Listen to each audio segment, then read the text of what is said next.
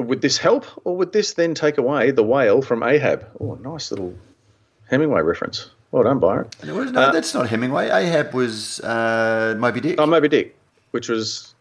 yeah, whatevs. I should have that. I don't respect old authors. I only go for new ones. Lee Child, stuff like that.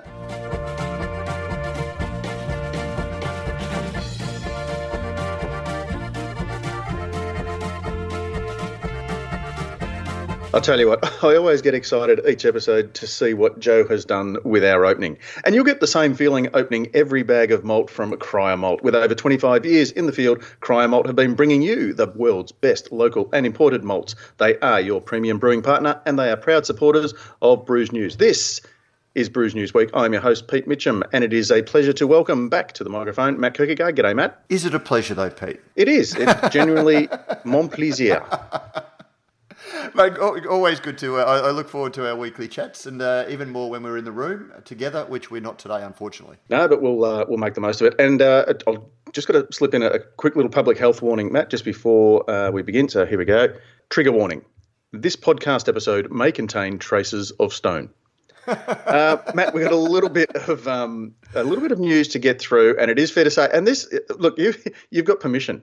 I think we should have maybe create a safe space at the end of this episode for all those who have been triggered as we go through, because it's fair to say a little bit has happened in the news this week regarding your favourite international brewery, Stone. Well, should we just jump into the headlines? My favourite international breweries, to be honest, Pete. So you did. We got the double whammy this week.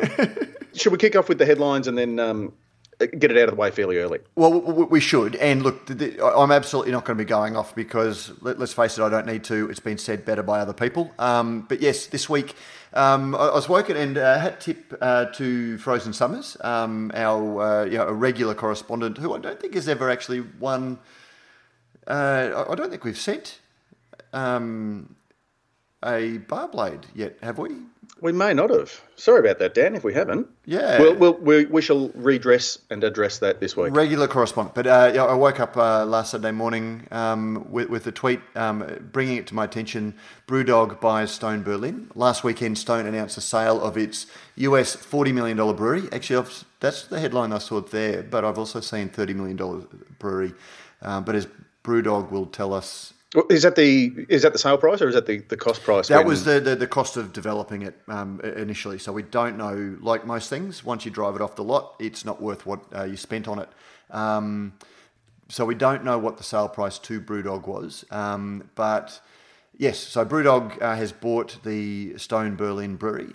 In a blog farewelling the project, Greg Cook announced Stone's foray into Berlin was too big, too bold, and too soon.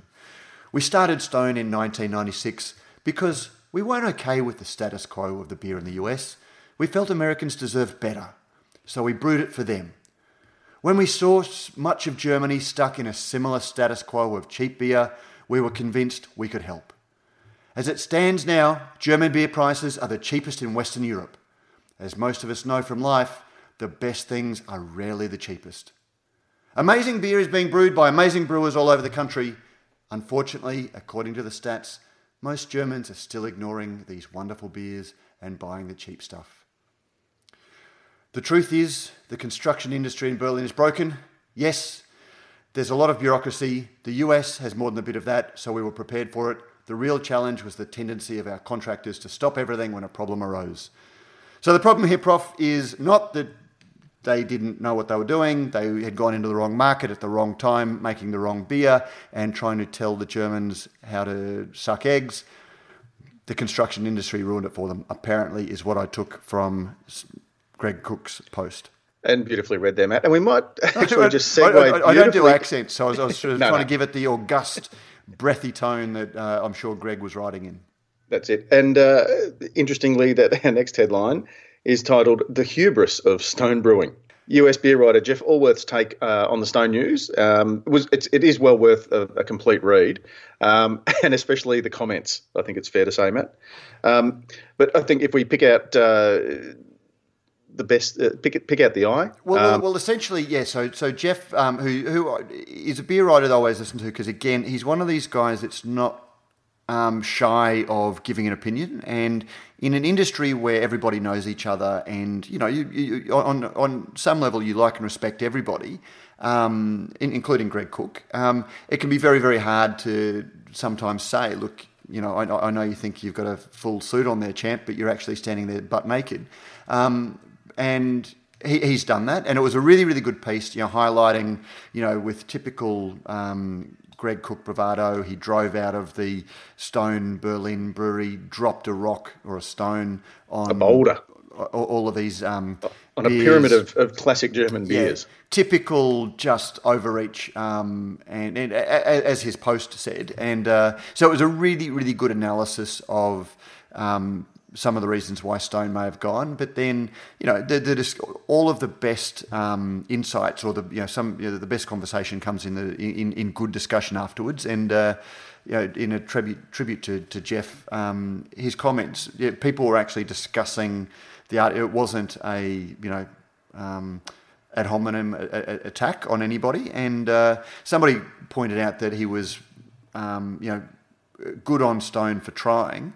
And we can't criticise him for failing, and that's exactly right. And Jeff just did make the point. I'm less forgiving of the missteps for two reasons. Cook presents himself as a prophet, literally, and is vicious of those holding dissenting views, which means he can be held to the same standard in which he held everyone else. And two, the mistakes here were manifestly obvious to anyone who had a passing knowledge of Germany. It was a gross, unforced error. And really, that first point is, if anyone does get a little bit gun-shy at mentions of Stone, that's one of the reasons why I keep coming back to it, because Greg is, unfairly critical of anybody in the industry who he doesn't agree with, and, does his best to mock and tear them down. And I think he should be subject to the same scrutiny that he holds everyone else to. So anyway, we don't want to make this another Stone Fest, but did you have any observations on all of that, Prof? No, it was just a very interesting read. That it was how someone like Stone could have got it, I guess, so wrong. But then also, I guess, to blame things that perhaps are not necessarily the core of what was going on. I think it's pretty difficult to, teaching your grandmother to suck eggs, we'll teach the Germans how to brew something other than lager. But it's, that's the thing, there are some great little breweries, but if you go to Germany, one of the things I always come back to with why craft beer has exploded, not just grown or developed, but, in America, and Australia and countries like that, it's exploded because we had gotten down to a monoculture, and we didn't have any choice. In Germany, they've always, to some extent, had a choice. You've always had a Kölsch, you've always had a wheat beer or a Crystal Weizen, and you've had a Dunkel. Old beer. Yeah, well, in certain Berliner areas, Kölsch and Berliner Weiss, but in different areas, they weren't sort of all over the place. They were sort of little pockets. But, if you go through Bavaria, and a lot of the rest of Germany, yes, they have tap contracts with maybe one brewery, which is their local brewery. But that brewery will be, putting out 4 or 5 distinctly different beer styles, and then there was always a seasonal, like there was a Christmas beer, or there was, like the Fest beer, Märzen, and whilst to a modern craft beer mindset, it was a fairly staid selection. It was a selection, and if we'd had that sort of selection in Australia 15 years ago, 10 years ago, you wouldn't have had people coming back from Germany and coming back from Belgium, sort of saying, gee, I want that sort of selection, I'm going to make it myself. And, then you've got a whole lot of other social issues that are going on, but they've always had choice. And for Stone to go in there and say, to me, it is just the worst sort of American cultural imperialism that you had this rich, indulged guy from San Diego thinking he could go in and teach one of the oldest brewing cultures in the world how to make good beer. And anyway, so that was read Jeff's piece. It says it much more eloquently than I could, and quicker. Meanwhile, Brewdog scales back its Brisbane plans. After long delays, and it's fair to say a fair bit of silence, the Scottish brewery Brewdog, Matt's second favourite hype-driven brewery, held its annual general meeting in Aberdeen over the weekend, during which it revealed it has scaled back its Brisbane brewery from the previously announced 50 hectolitre model.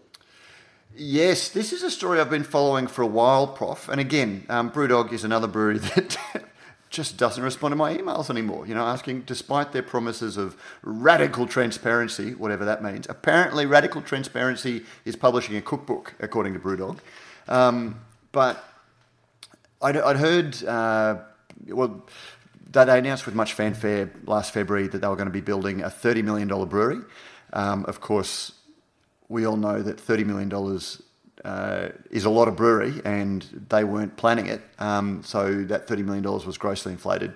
And in May, they announced that they had all of their approvals and they were going to start in July. And then the cricket started. Nothing. And then suddenly staff left in December.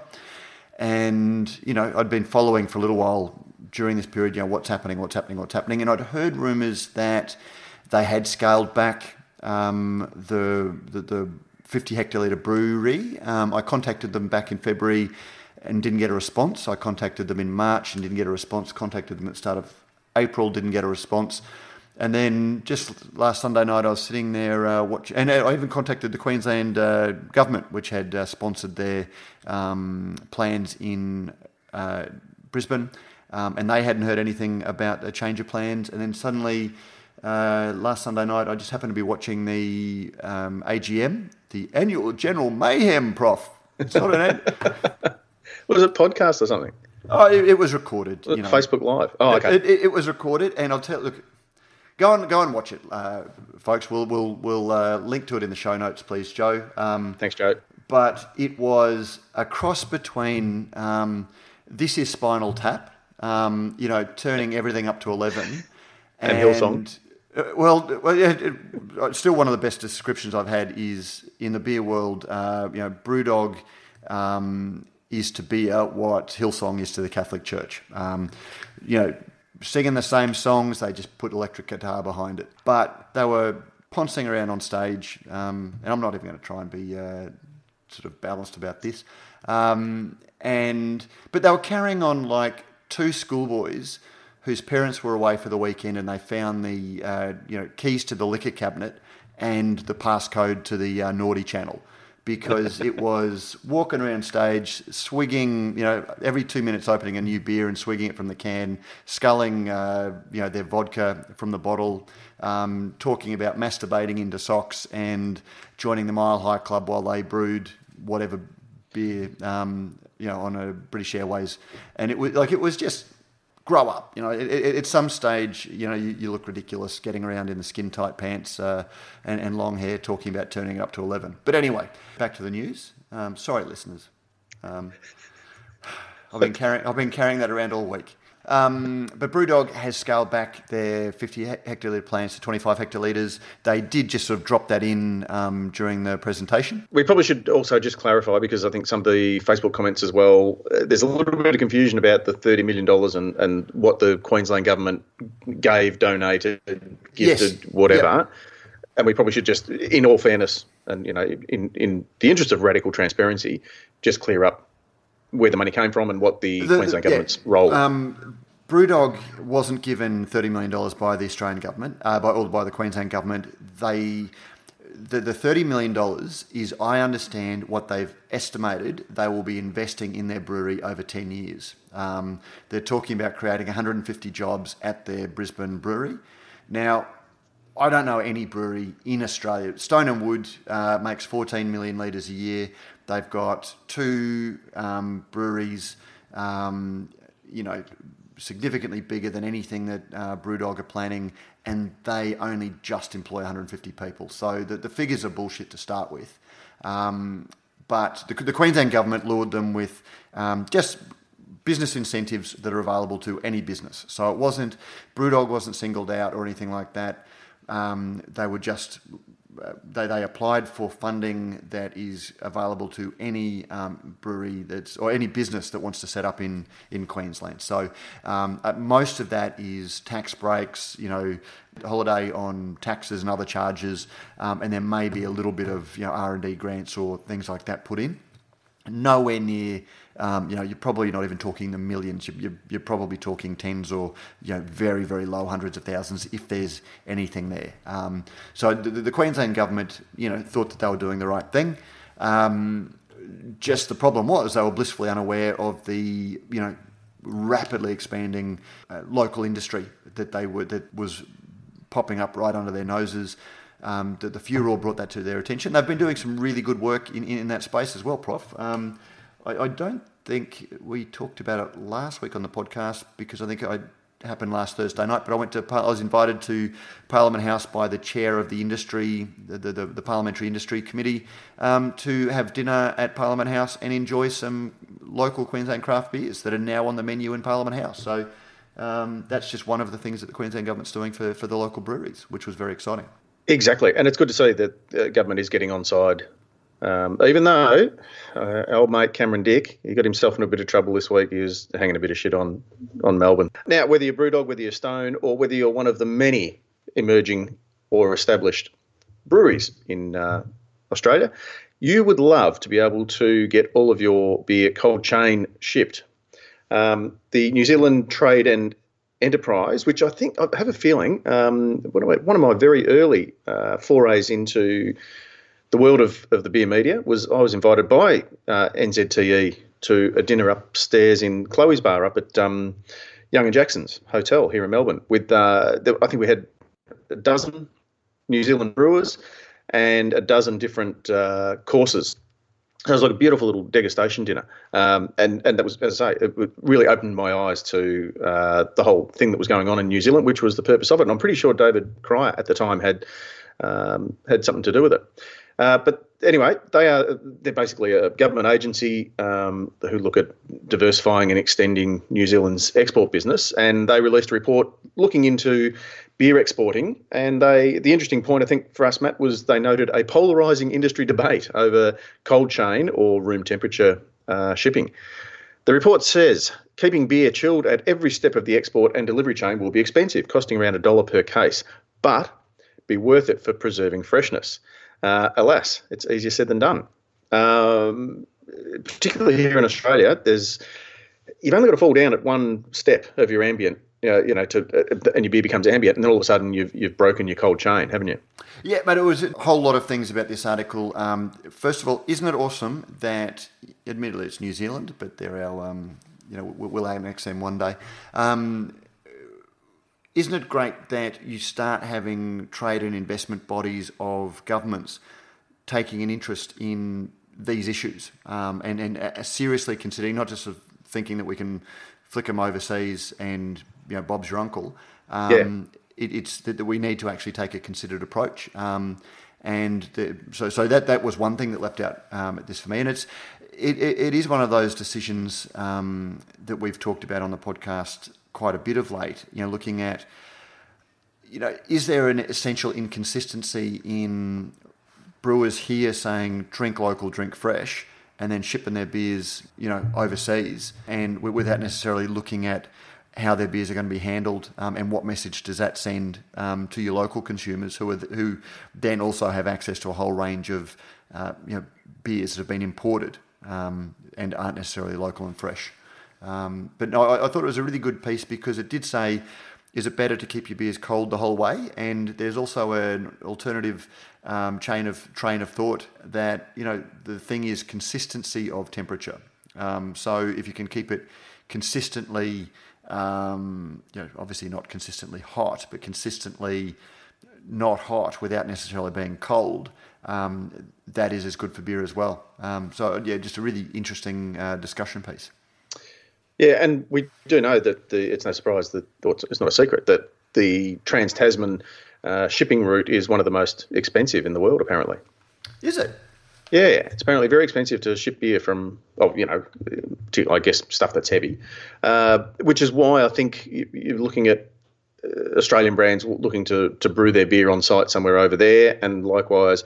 And look, perfect example. The other night, date night with Mrs. Pilsner, Melbourne International Comedy Festival. We try to do one or two things each year, and popped into Beer Lux and on the way too, and just thought, because I knew I could get a nice selection of beer there, and had a Liberty Brewing Knife Party IPA, which was absolutely spanking fresh. But I know that that's brewed at Hawkers. Yep. Under license. And under the supervision of Joe Wood himself. So that, for me, I probably wouldn't have ordered that had I known it was brewed in Helensville and then had travelled all that way, because I would have thought, no, I'll get a local. So for me, that was like getting a good local fresh IPA, and it was tasting beautiful. And the New Zealand report did focus on Yeasty Boys, for example, who are brewing in the UK, New Zealand, and over here. Over here with Nomad, yeah. But to me, like, again, that's one of those things that intellectually, that beer can be brewed anywhere and it's going to be freshest, brewed close to market. But there is still that emotional attachment to a brand that has nothing to do with the liquid, but has everything to do with your feeling about a beer. And, when you've got a Liberty beer or a Stone beer or a Brewdog beer that is brewed under license in the market, some of that magic dissipates, a little bit. Yes, it's fresh. Yes, it's high quality. Does it have the same magic when you know that it's not brought in from New Zealand? And if you are going to start brewing the beer in Australia, why would you choose it over a local brand that sort of is potentially more reflective of the local culture rather than just another beer that's being brewed under license? How does that make Liberty then different to Peroni or different to Heineken, apart from taste, obviously? Interesting, and it leads us nicely into, in a roundabout sort of way, to our last quick headline.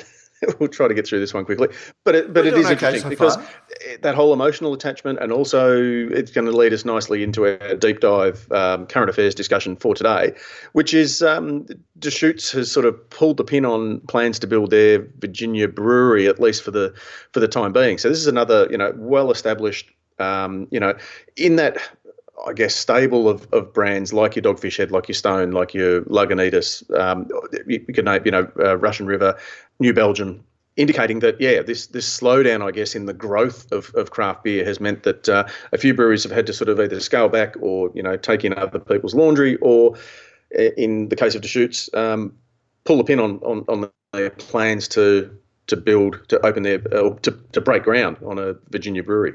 Read that this week, listeners, because it's an interesting story. I think, we have seen breweries, when craft beer growth was 14-15%, developing plans and building breweries. We're talking about the US here, second breweries on the other side of the country, and a whole lot of those elements. Suddenly, the big breweries are the ones that are really struggling in terms of losing scale, and we're seeing some breweries taking contract brewing, or in the case of Deschutes, cancelling their plans. Craft Brewers Conference in the US is going on at the moment. I've seen overnight some very interesting stories I haven't been able to digest. So we'll just put a pin in that one, Prof, and maybe come back to that one for a fuller discussion next week. Yeah.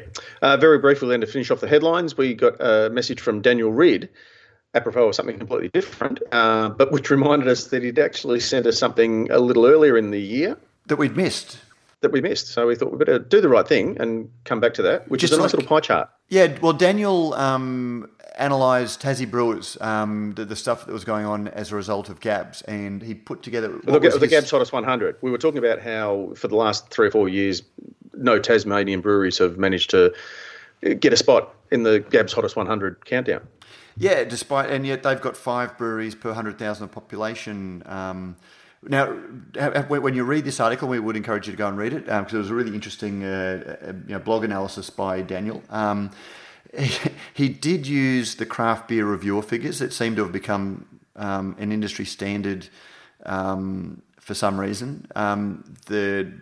The figures are a little bit inflated. There's a whole lot of businesses that have maybe 2 production facilities, or there's a couple of collaboration brands or vanity brands. Or a one-off brew that's brew. counted into the number, so that we kind of accept. I think the figure at the moment is about 530. That's around the numbers that I'm having. So, 640, I think John's got his craft beer reviewer, which, as you say, it does include some other, and like a second brand from. So presumably, Counterculture would count as a separate, even though it's part of. I haven't actually looked at it, but Counterculture is a separate brand for Stone and Wood, but then Forest for the Trees is a completely different business. And so, one of the things that we've always looked at in terms of what we consider as a brewery is something that adds to the capacity of the industry. And so it tends to be stainless steel, or it tends to be it's not a vanity brand, or it's bricks not and mortar. Or something that has been around, or has, anyone can go to their local craft brewery, sort of get 1,000 cartons, slap their brand on it, put a couple of decals around and call themselves a brewery, but, stick a feather in your cap and call yourself Macaroni for all I care for some of them. That's right. And look, many of those people possibly got on the phone and dialed 1300 852 235 to discover a more efficient way to get their small batch canning labels done through our very good friends Rallings Labels and Stickers. Absolutely, Prof. And Matt, it's always nice to talk to the guys from Rallings because they are getting out there and they are helping more and more breweries to get their small batch cans and their larger batch, because they're not just. You have the flexibility, or they have the flexibility to get your smaller batch as well, but they can do all of your cans.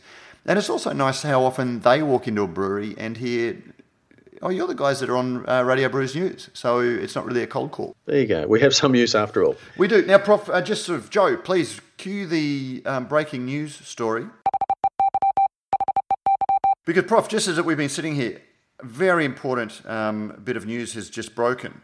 We interrupt this episode of Good Brews Week to bring you the following news flash. 8,000 free slabs of beer to help grassroots footy clubs. Frothy will donate up to 8,000 slabs to local footy clubs across Victoria next week in the Frothy for Footy giveaway.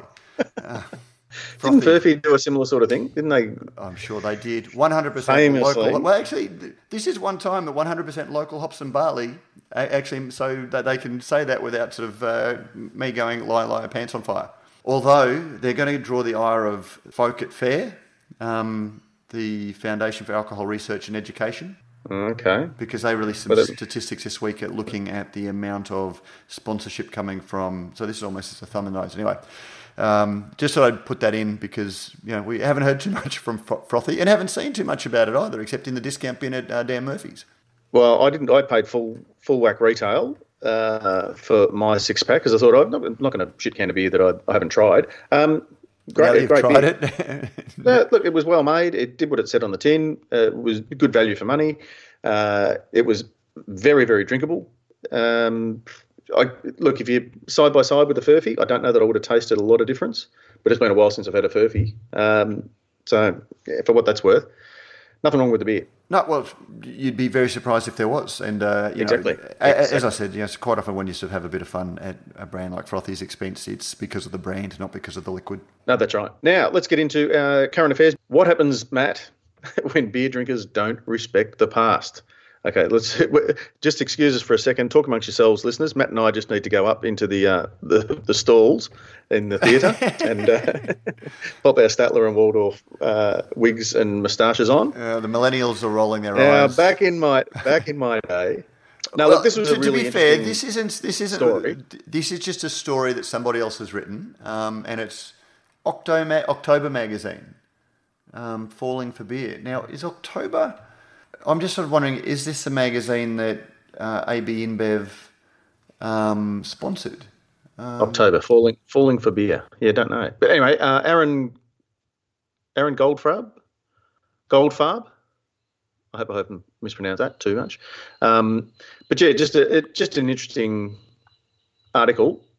Kicks off with the week before the Super Bowl, Samuel Adams released a special one-off beer called Too Old, Too Slow, Still Here. Hang on, isn't that what Stone said about? No, that was too bold. Yeah. Anyway, Uh, to Boston area sports fans, the name was a nod to the New England Patriots' 41-year-old star quarterback Tom Brady. To craft beer fans, however, it seemed the venerable 35-year-old brewery was inadvertently, as the kids say, owning themselves. Because this is one of those perspective pieces, and I've just while you're reading that out, I just did have a quick quiz, and yes, October is a project supported by ZX Ventures, AB InBev's new venture capital team, and led by Pitchfork's Slow Focus Studio, which is Condé Nast publishing house. Good beer hunting and beer graphs. We're bringing together a group of people with expertise in publishing culture and, of course, beer. Our goal is to tell stories at the intersections where beer becomes part of a bigger picture. Sounds a little bit like what we're trying to do, though, without the financial backing that I'm sure that they'd be getting. Well, we sell advertising, so that's financial backing, and we do have ads running occasionally, including at the moment from AB InBev through CUB, which our listeners probably know, but True. At the same time, I don't think anyone's going to say that we're in their back pocket. No. But this is something that we have spoken about quite a bit with, and it is the advantage that we have of age. So we've been around long enough to remember when there really wasn't a lot of choice in beer, to then discover these, new, innovative disruptors like Mountain Goat, like Sierra Nevada, like Little Creatures, Gage Roads even, who Absolutely. I guess now, and there was an interesting line in the story that a lot of these drinkers, I was going to say punters, Matt, a lot of these drinkers are actually younger than the breweries that they're, kind of hanging shit on for being old and out of date and irrelevant. Yeah, look, and I just sort of talked about who owns the magazine, because whenever you read a perspectives piece, it's always understanding where that perspective is coming from, whether it's a Brewers Association or whoever. But yeah, Prof, the thing I found very interesting was it was almost an extension of the flagship February and things like that, respecting the past. And we do see a lot of people who are relatively new to craft beer, whose tastes maybe have been honed around mainstream traditional lagers and have discovered craft beer, or for a lot of younger drinkers, they've launched their drinking career on some of the newer craft beers that are much more flavour driven. And they hear about things like Heady Topper, which is the progenitor of the New England IPA style, or Pliny, and some of the great beers, and even Sierra Nevada or Bridgeport. And then when they try them, having heard so much about them, there's a bit of a meh about it, because the industry has moved on. And, the only thing that leapt out at me about this article was not, go back and revere these beers. Don't sort of drink them because they were awesome beers. But when you come to consider them, you can't remove them from the time and place that they were, first created. And because a lot of their relevance comes from that time. You could argue that Cooper's Sparkling Ale isn't as relevant now as it was 20 years ago, because the beer world has moved on. And even then, 20 years ago, it was a 130-year-old brand. But when it was the last cloudy, bottle-conditioned, Australian ale, that was what had people, revering it back then. These days, it's just one of many. So I just thought that was a really good piece that talked about some of those things. It does, we don't want to put those beers on a pedestal, but just consider when you dismiss a beer, why it was, what you're tasting now, you're tasting it in a context that wasn't when that beer was first created, and learn a little bit about the history of the industry before you dismiss it. Coincidentally, Martin Cornell's piece dropped in our inboxes, which I guess kind of is part and parcel of what we've just been talking about there in terms of, what happens when beer drinkers don't respect the past. We come to, when did bitter become the beer style that dare not speak its name? Yeah, and Martin, is one of those guys that we always stop and listen when he has something to say, because he is just so authoritative. And I don't publish any article about beer history, talking about things like IPAs and porters, without going and checking his site, because I don't want him pointing his finger at me. That's right, and it's always beautifully researched, but also very, very well written, and always has, I guess, a really interesting point. And in this case, it was interesting. Some of the beers that were once called English bitters, are now starting to call themselves, amber ale, or golden ale, or golden ale. Yeah, or British ale or something. Yeah, and that's fascinating because particularly when you look at something like Fuller's London Pride, which again was one of those beers that 15, 20 years ago was a revelation, having that sort of rich malt character and marmalade hop bitterness, that marmalade hop character. Florally herbal rather than the classic today. The piney, citrusy, bright floral. Yep. And it was once called a best bitter because there was ordinary bitter, best bitter, all of those things, but they were always marketing terms because I don't think there is a best bitter category in beer awards. For BJCP, no. There certainly isn't golden ale. There's English summer ale, English pale ale is I think, and English pale ale, and English India pale ale. Yeah, and Martin was writing about how they've started calling it, like London Pride is no longer called a best bitter, it's called an original ale. And a whole lot of other beers are now starting to call themselves an amber ale. And, that's one of those things that just highlights beers trying to stay relevant by changing their name and their marketing and their point of difference, but also consumers change. And if you put bitter into a beer style or into a beer name, there's a whole lot of people who think, I don't like the bitterness of beer because of the naked bitterness of a lot of mainstream lagers. And so they're going to shy away from trying that beer because I don't like bitterness, I'm not going to like that beer. So whilst it's an interesting point that Martin has picked up on, I don't think his criticism, shows how, marketing and, different, a name can really, really affect the success or otherwise of a beer. Fair to say we're seeing quite a few beers marketed as IPAs, and a lot of them I would suggest are hoppy pale ales. Great, yeah. 3.8%, probably not IPA. And that's also the reverse, almost the reverse of, whereas they're changing exactly their name. The same thing. Exactly, it's exactly the same principle. That I want to sell beer, so I don't necessarily want to divide my customers by saying it's suggestive of this or that. I want a name that's kids are drinking all IPAs. Embracing. If I can shoehorn IPA into this, there's a whole lot of beer. An IPA. Once upon a time, when you said that something was an IPA, it was stronger than a pale ale, probably hoppier. Oh, like 6.8 to start with. Yep, and more bitter than a pale ale. And suddenly you've got something like a Brut IPA that has all of the aroma of an IPA, but then zero bitterness. And you're going, well, how is that an IPA? The IPA is just a framing point for people to sort of get some idea of that it's about hops. But, as I like to say, Prof, you can tinker with a, beef bourguignon recipe, but just because it's got beef in, it doesn't make it beef bourguignon. It's got to have what? It's got to have mushrooms. It's got to have cream. You're thinking of stroganoff. Oh, stroganoff. Sorry, beef strog. It's got to have mushrooms. It's got to have cream.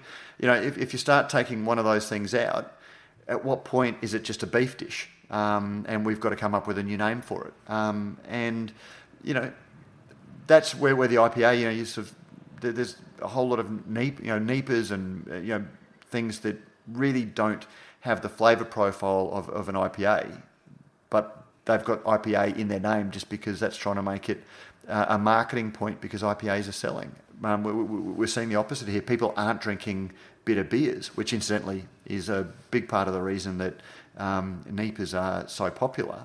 I don't see a problem with changing the name if you're still respecting the beer. Well, there we go. There's our deep dive into a couple of our current affairs issues, both of which were reasonably heavily related. Let's get into now. Before we jump into the mailbag, we do have a private Facebook group. We do. It's Radio Brews News. Now it was set up over the weekend. We'll put a link in the show notes, and you should be able to see the show notes for it or click through from the show notes on your favourite podcasting app, depending on which one you're listening to. when you do go there, it will ask you for a code word, and that code word is soapbox.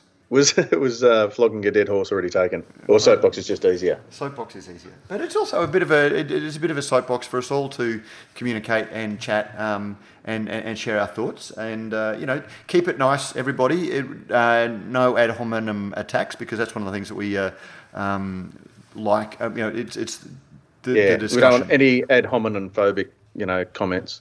What does that mean? Ad hominem against the person.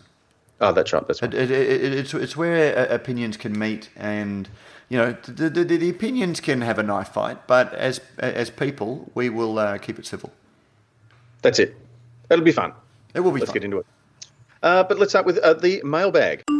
Another one from Frozen Summers. Yeah. Don't forget to review us on iTunes or send us in an email, and you can be in the draw for a letter of the week. And as well, thanks to Beer Cartel, one lucky writer will get a six-pack of Australian craft beer, but everyone will get a Brews News Bar Blade, including Frozen Summers, who I don't think we've yet, as I say, I don't think we've said one. At Good Beer Matt, been listening to the latest episode on the way home from 6 days straight selling beer till late, and I can tell you sometimes even the samples from reps to entice us to stock their beers are very close to or beyond their best before date. So that was apropos our discussion, of trying to hook people into good beer by giving them beer that's perhaps not at its best. And again, it comes back to one of the things about craft beer, it's always marketed itself as being a little bit different, and it's better, it's fresher, it's purer, all of these things that are meant to elevate it and justify the additional cost. A lot of that comes crashing down when there is an inconsistency, a logical inconsistency between the way you're acting and what you're doing. So thanks to Dan, and we will get Dan's email address so we can, or postal address so we can send it. And Prof, just on that, I got an email during the week where we had forgotten we'd sent a bar blade out, because we do have the awesome Sam helping out on those sorts of things. But I hadn't actually flicked him the contact details to get the six-pack. So Ed, I know you're listening. Oops. Sorry about that. That will, so if after a week, that was a wedding present too, wasn't it? Was it? It could have been. He was feeding the chooks. Did you? No. More importantly, did you hear from Katie Pies? Well, yes. Well, I believe it was actually. That's not in the show notes. I think that was Wade. I need closure on this anecdote. Well, which anecdote? We've gone on to a whole different anecdote. Yeah, no, yes. I need to know who Katie Pies is before the next episode. No, I can tell you who Katie Pies was. It was Wade from Ballistic Beer. Oh, there you go. Okay. So Wade Curtis. Wade sent me a note. This was me. No idea why I got that username. So there you go, Prof. You can't assume. No, there you go. It was just some random. So not Maori, not Greek. Not Maori, not Greek, not female. It wasn't Katie. Female. Not even Katie Pies. It was Wade Curtis. So thank you, Wade. Thank you for your review. Sweet. And next one is from Harrison Long, who I don't think has written in before. G'day, Matt, Pete, and any potential special guests. He starts off by saying he's a regular podcast listener and just want to say thanks to you and the team for producing such great content. It's a great way to keep up to date with the beer climate in Australia and around the world. Thanks for that, Harrison. Now, my university has recently started a brew lab team. Brackets, we're not allowed to call it a club, but we don't need to get into that. But Harrison, sorry, just before you move on, Prof, and we're just selecting a little bit, as I said, it's a longer letter. Yeah. But I just did want to say, Harrison, if there is a reason behind that, I'd love to hear it. If it's because unis aren't allowed to have homebrew clubs, or having a homebrew club is seen as no-go. I'd love to hear the thoughts behind it, because those are the sorts of things that we do need to be careful about, our behaviour around beer and about the way that we present beer, because you do start getting the situation where, because beer is so on the nose, that you can't have something, a bunch of science students learning and advancing fermentation process and calling it a club, which to me sounds a little bit ridiculous if I'm reading what Harrison said correctly. Yeah, so hopefully you can clarify that for us. He continues, as university students, there's obviously an expectation of learning and research to be conducted within the team. I was wondering, however, if between you there are some fundamental quality control tests we should be conducting on each of our brews, and any areas that may need further research. We've been told to think big in this regard, so the sky is the limit. If you have any crazy ideas you've always wondered about. I've become very excited by the prospect of combining my science degree and my love of beer, so I'm looking forward to any thoughts you may have. On a side note, so just on that, I might just throw a shout out to John Selton from Brick Lane Brewing. Yes. Because John, I know, is involved in a testing, like a lab kind of thing, which is I can't remember the name of it, but inter brewery. Brewers share their beers. They go through a taste panel to check for faults, and then there's a bit more of a science. There's also lab testing, but then all the results are then also, all the samples are also independently tested so that you can tell how well your lab is actually. So, you might be, your lab testing might be missing something that's in your beer that that you don't want in it. So getting it tested by somebody else's lab says, did you realise you're not picking up this particular thing? And we are. So, which is a really cool thing. So that might be absolutely perfect for Harrison. And he finishes, on a side note, your point about the graduate positions through CUB rang particularly true for me in the most recent episode. As the movement for local independent beer grows, I found it difficult to convince myself to apply for any of those positions because my morals seem to suggest the big guys are hurting the industry, even though a successful application could benefit my future. Not really a question, but just food for thought, I suppose. Indeed. Yeah, no, absolutely. And it's absolutely one of those things. I think, as we've said, ad infinitum or ad nauseum, whichever ad you want to throw in there.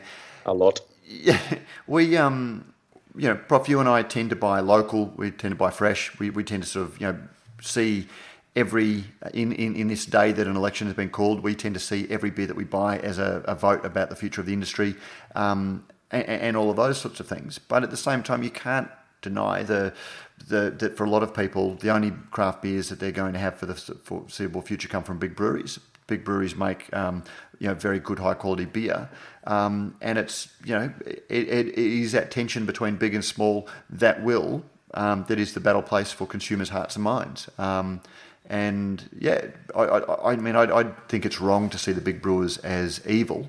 Some of their actions are self-interested. From a business point of view, not for a beer category point of view, and certainly not for the interests of the small breweries. But at the same time, there's a whole lot of things that they do that deliberately go out to help small breweries. So it's I just thought that was a really interesting point that he raised. It was one of those fault lines that makes for great discussion. It's a double-edged sword. We've got another letter from Josh Phillips, who says hi all, including Megan and Zoe. So there you go. Do you want to read this one out, Matt? Sure. It was a strange experience having my letter read out, and it made me feel like I was at the booth with you and you were speaking directly back to me. Well, we were. We were, in a way.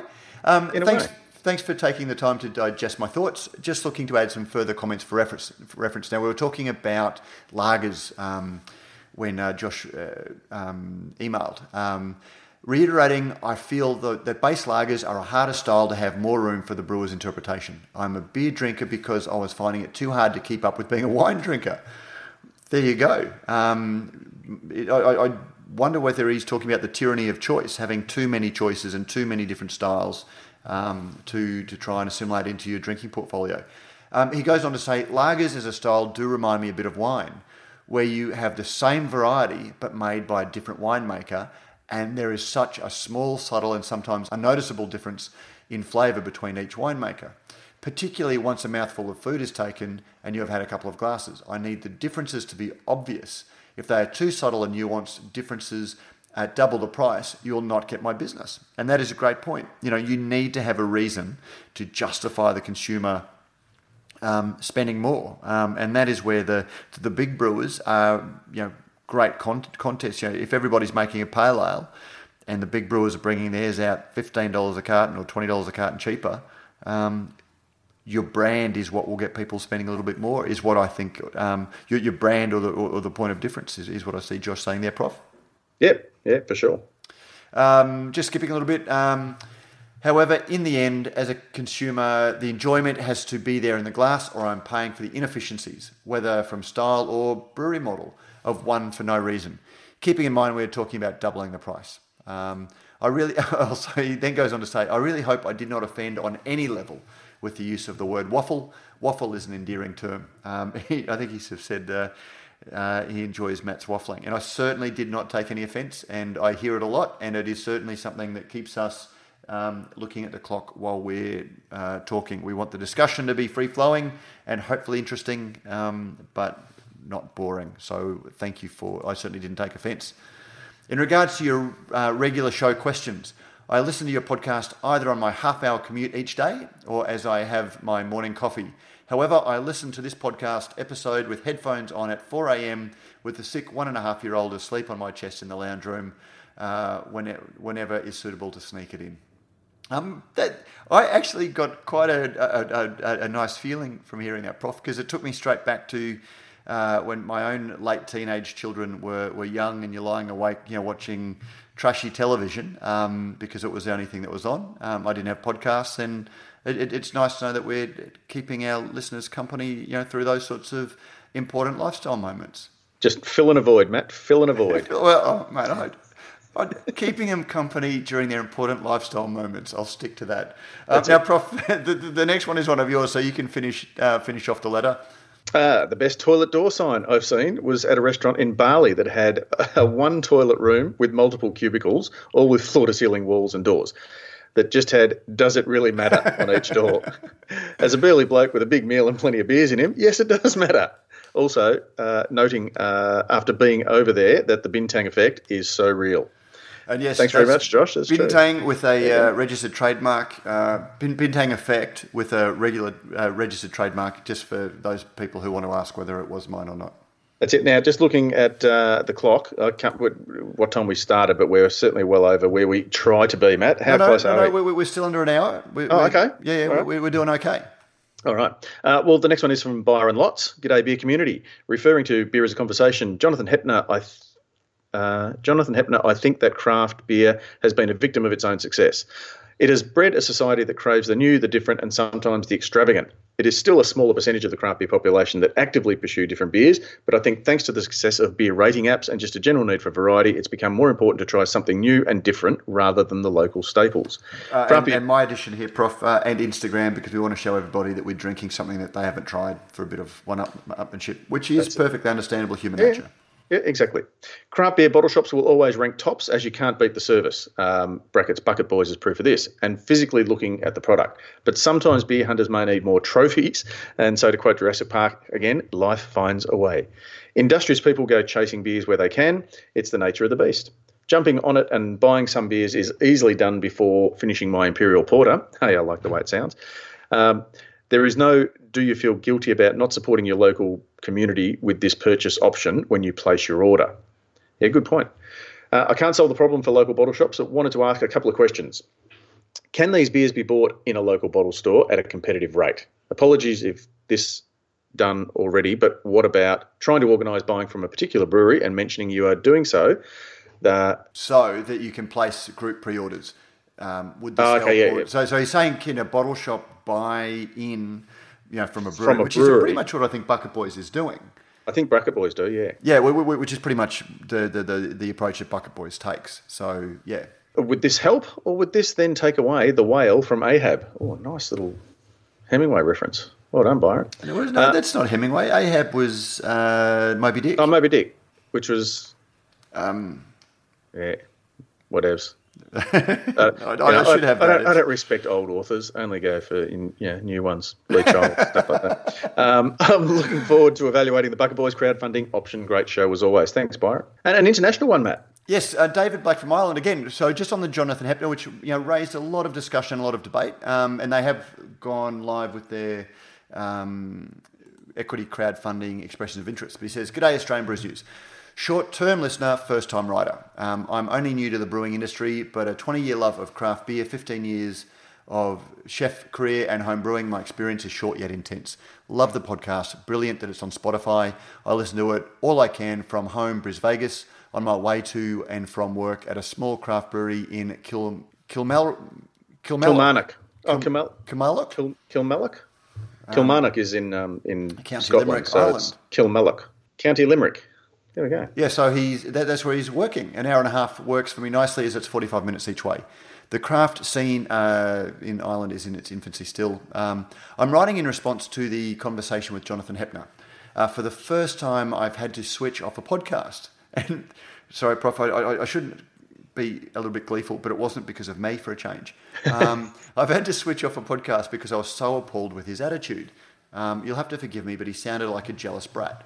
I understand what it's like to operate in a luxury end of a market. People, and if they can't get what they want when they want for the price they want, they'll go elsewhere.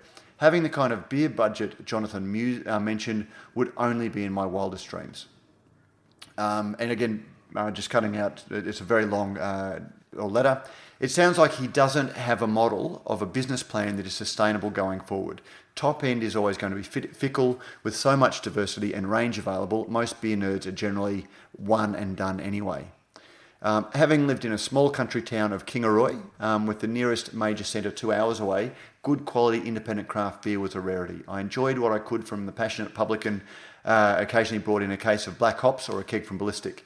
Going to the breweries has always been the ultimate treat for good beer, and I would try to get to as many as I could and sample what I could handle. This is the true essence of craft beer fandom. What better way to sample fresh, tasty beer than at the source? The ultimate expression of fandom would not be collecting beers from either specialty retailers or online, but rather treating it as a special occasion and going to the brewery or festival, getting to know the brewers and the team, sharing some laughs and stories, and developing a relational connection. And Prof, again, that's how I feel about it. So, and I was interested that I wasn't alone there. No, it was a good point, very well made. After coming back to the podcast a couple of days later, and then the follow-up in the news podcast later in the week, I'm pretty certain that Jonathan obviously has a very high opinion of himself and his business with the valuation of the crowd fund and the perceivable lack of coherent business plan. As you question a crowd fund for a retail business, brackets Grimace, too much cash flow tied up in poorly decided shelf life short product. Anyway, cheers for the rant. After years of listening to BS, I call it like I see it, I better go and prepare for my own beer festival in Cork over Easter, where I'll be serving my first commercial beer, Borderline Brown Ale, an English beer brewed in Ireland by an Australian. As for my own beer nerdism, I'll be off to Belgium straight after to visit Cantillon, Three Fountains, Head Anchor, and attend the Zithos Beer Festival in Leuven. I'm very jealous. I have a real fear of missing out at that one, Prof. But hopefully I'll save my pennies and go and do that one myself too. The privilege of living in Ireland. Keep up the good work, David Black.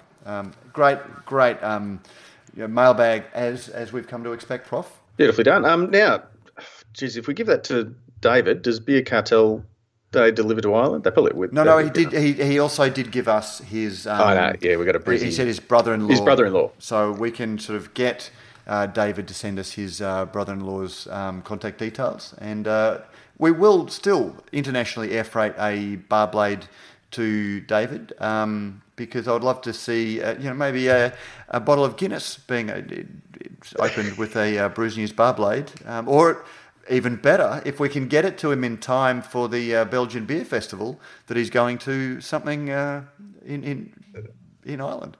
There we go. Something in Belgium. In Belgium, in Leuven, the home of Stella Artois. And as Matt mentioned, all our letterisers will receive a Brews News bottle opener, and then thanks to our very good friends at Beer Cartel, who sponsor our letter of the week, David will be receiving a six-pack for his brother-in-law to, quote, get him off the VBs.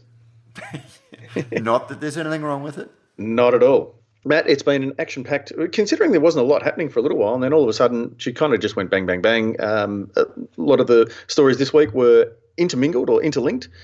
So it's always good to sort of see how the beer world, how the news kind of, fits into our daily lives. And I hope that our listeners this week, again, have enjoyed our dissection and interpretation of the most important of them. And if you haven't, let us know, because we don't want just, it's always reaffirming and reassuring to see that people agree with some of the things, but not everyone does.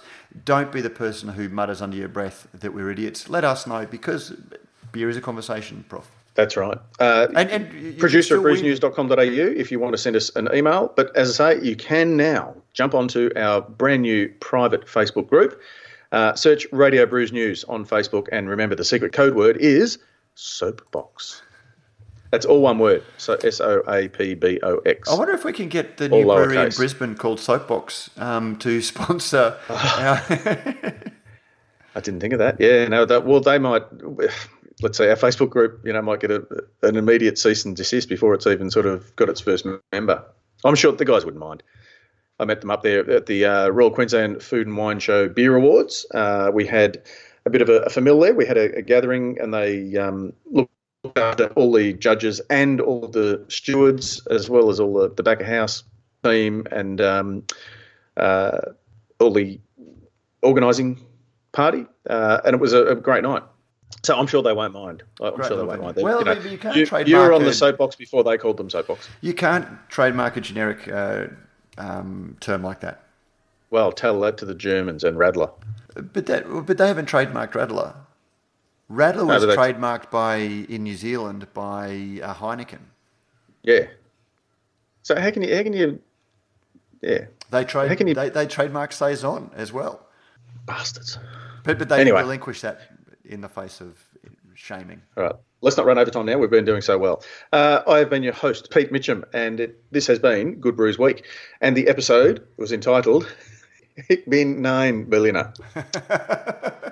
And we could probably do that much better in a Boston, JFK accent. But anyway, thank you very much for joining us, Matt Kierkegaard. Thank you, Prof. Always a pleasure. And thank you to all our listeners and to all our supporters who make this possible. We'll see you all again next week, which will be live from Adelaide. Well, not live, but yeah. I'll be over in Adelaide, Matt. I know. I'm looking forward to it. You go and catch up with Jade from the Weedy? I am. Yep.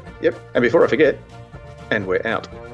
Don't forget, if you like what we do here at Radio Brews News, you can help us out in a number of ways. You can sponsor the show either by a small monthly contribution or through a one-off donation. You'll find details in the show notes. You can also review us on iTunes or whatever your favourite podcasting service happens to be. Let us know what you think and help others find and discover our shows. Finally, you can tell us what you think about what's going on in the beer industry by emailing us at producer@brewsnews.com.au. All letters received will receive in return, as by way of thanks, a Brews News bottle opener. And thanks to our very good friends at Beer Cartel, the letter of the week will receive a mixed six-pack of great Australian beer.